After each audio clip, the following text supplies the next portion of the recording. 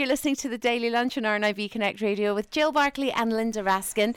Have you got your rhythm stick in with you, Linda? Oh, yes, never without it. Yep. You've been hitting Vlad with it, haven't you? I have, and he loves it. Yeah, you need to stop that. No, it's great. Honestly. You just go do-do-do, wham, bam, do-do-do-do. It's terrific.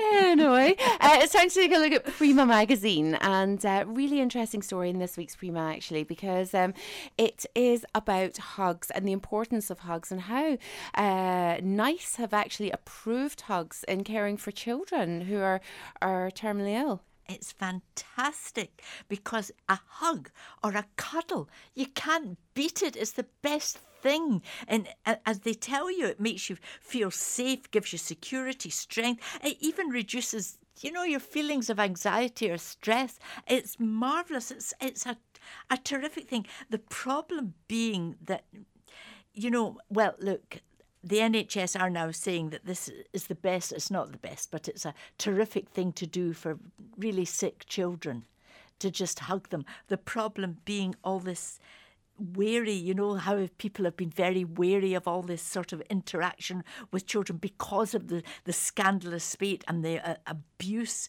over the years. But, that's kind of, it's not every day, is it? But there's new guidelines and everything, and they have made it absolutely clear that physical contact is very, very important, particularly for children with serious or critical conditions. And the nurses and the doctors, they shouldn't be afraid to show compassion like that. Well, that's what they're saying. They shouldn't be afraid No. to hug a child that's very, very ill and maybe frightened or uncomfortable or upset.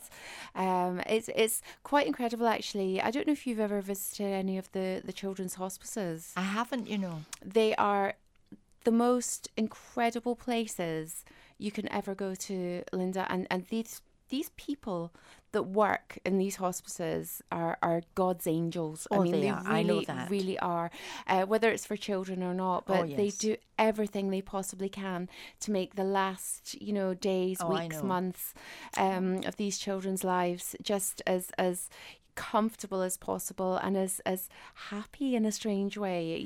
They paint the rooms. There's been times where ponies have been brought into the children's bedrooms. I know. I've read about these things, and I think it's so wonderful. Have you actually been there? Have you seen it? I have been to Rachel House here in Scotland. Mm-hmm. I can't quite remember exactly where it's located, but I went with my mother before. My mother used to go, and every time she went, I used to give her lots of colouring books and crayons and felt tip pens and things like that for the children to play with. But she did take me up once many years ago, and it just stops you in your tracks. It really, really does, and humbles you, because no matter what problems are going on in your life, you look at what these little babies are going through, and you just think, oh my goodness, you've got to stop and really sort of check yourself. Do you know what I mean? Well, you absolutely do. And I haven't been to these places,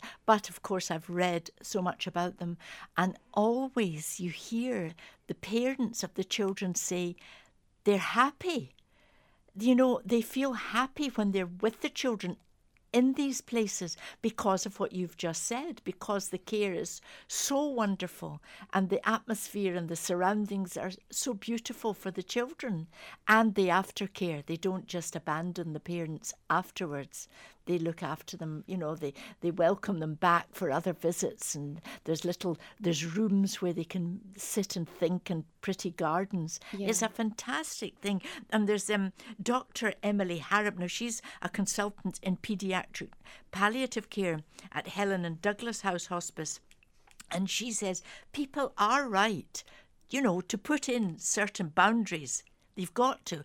But there are times when hugging a child is so helpful, and compassion makes the biggest difference, because there's only a tiny number who abuse that trust.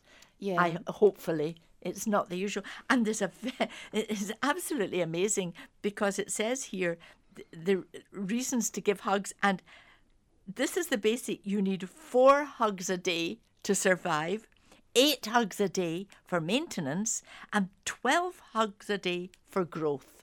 Oh, did you know? I think I pretty much manage You know. my 12 hugs a day. Oh, listen, it's vital. Yeah, I do. I love I love hugs and cuddling. I just like it. It's nice. It's just so important. And not only that, it appears to fight infections and help your immune system as well. Because apparently it's to do with the pressure. If a gentle pressure that a cuddle puts on the sternum. I had no idea. This activates the solar plexus, stimulates the thymus gland, and therefore it helps the body's production of white blood cells. It's absolutely incredible. So isn't it? it's just a cuddle, but it's so vital. I know that, some of the, most dreadful points in my life where I've just fell in the depths of despair, even, the smallest hug or an arm around your shoulder. Or I remember once actually after my mother dying, sitting on my sofa at home and I was on my own and I had my head in my hands and I was crying and my dog came up to me and he put his head on my knees as if he was cuddling. And you know something? That was just a wee moment that I'll never forget, because I remember thinking, as awful as this is, life has to go on, and I've got this wee boy to look after, and it's just, but it gave me comfort at a time where I needed it. Yeah, and animals sense these things. They really do know. My cat used to know if I was ill or sad. My cat would just come and just sit on my knee and let me pat her. It's lovely. And you said before that these hospices allow sometimes even a pony to be brought in, or an animal for the child. Yes, I mean, in the place where I went to, there was French doors out into a garden, and they used to, maybe bring a pony in to see a child that was dying. And it was amazing, actually, the way that they dealt with the children, because they said that basically at the end of a child's life they can almost play a game where the child is part of the game, and it makes them feel less frightened about moving on and passing on. And it's just, it brings tears to your eyes, massive lump in your throat. But yes, they really are incredible places, and it's so vital, so incredibly vital. But yes, getting back to the hugs, it's so important to give the people you know and love a hug and let them know that you care about them. I just think it's such a sharing thing to do. There's been all these studies, and even scientists who've conducted a study, they believe that touching and hugging, it could be a useful supplement even to more traditional cognitive-based therapies, like in treating low self-esteem.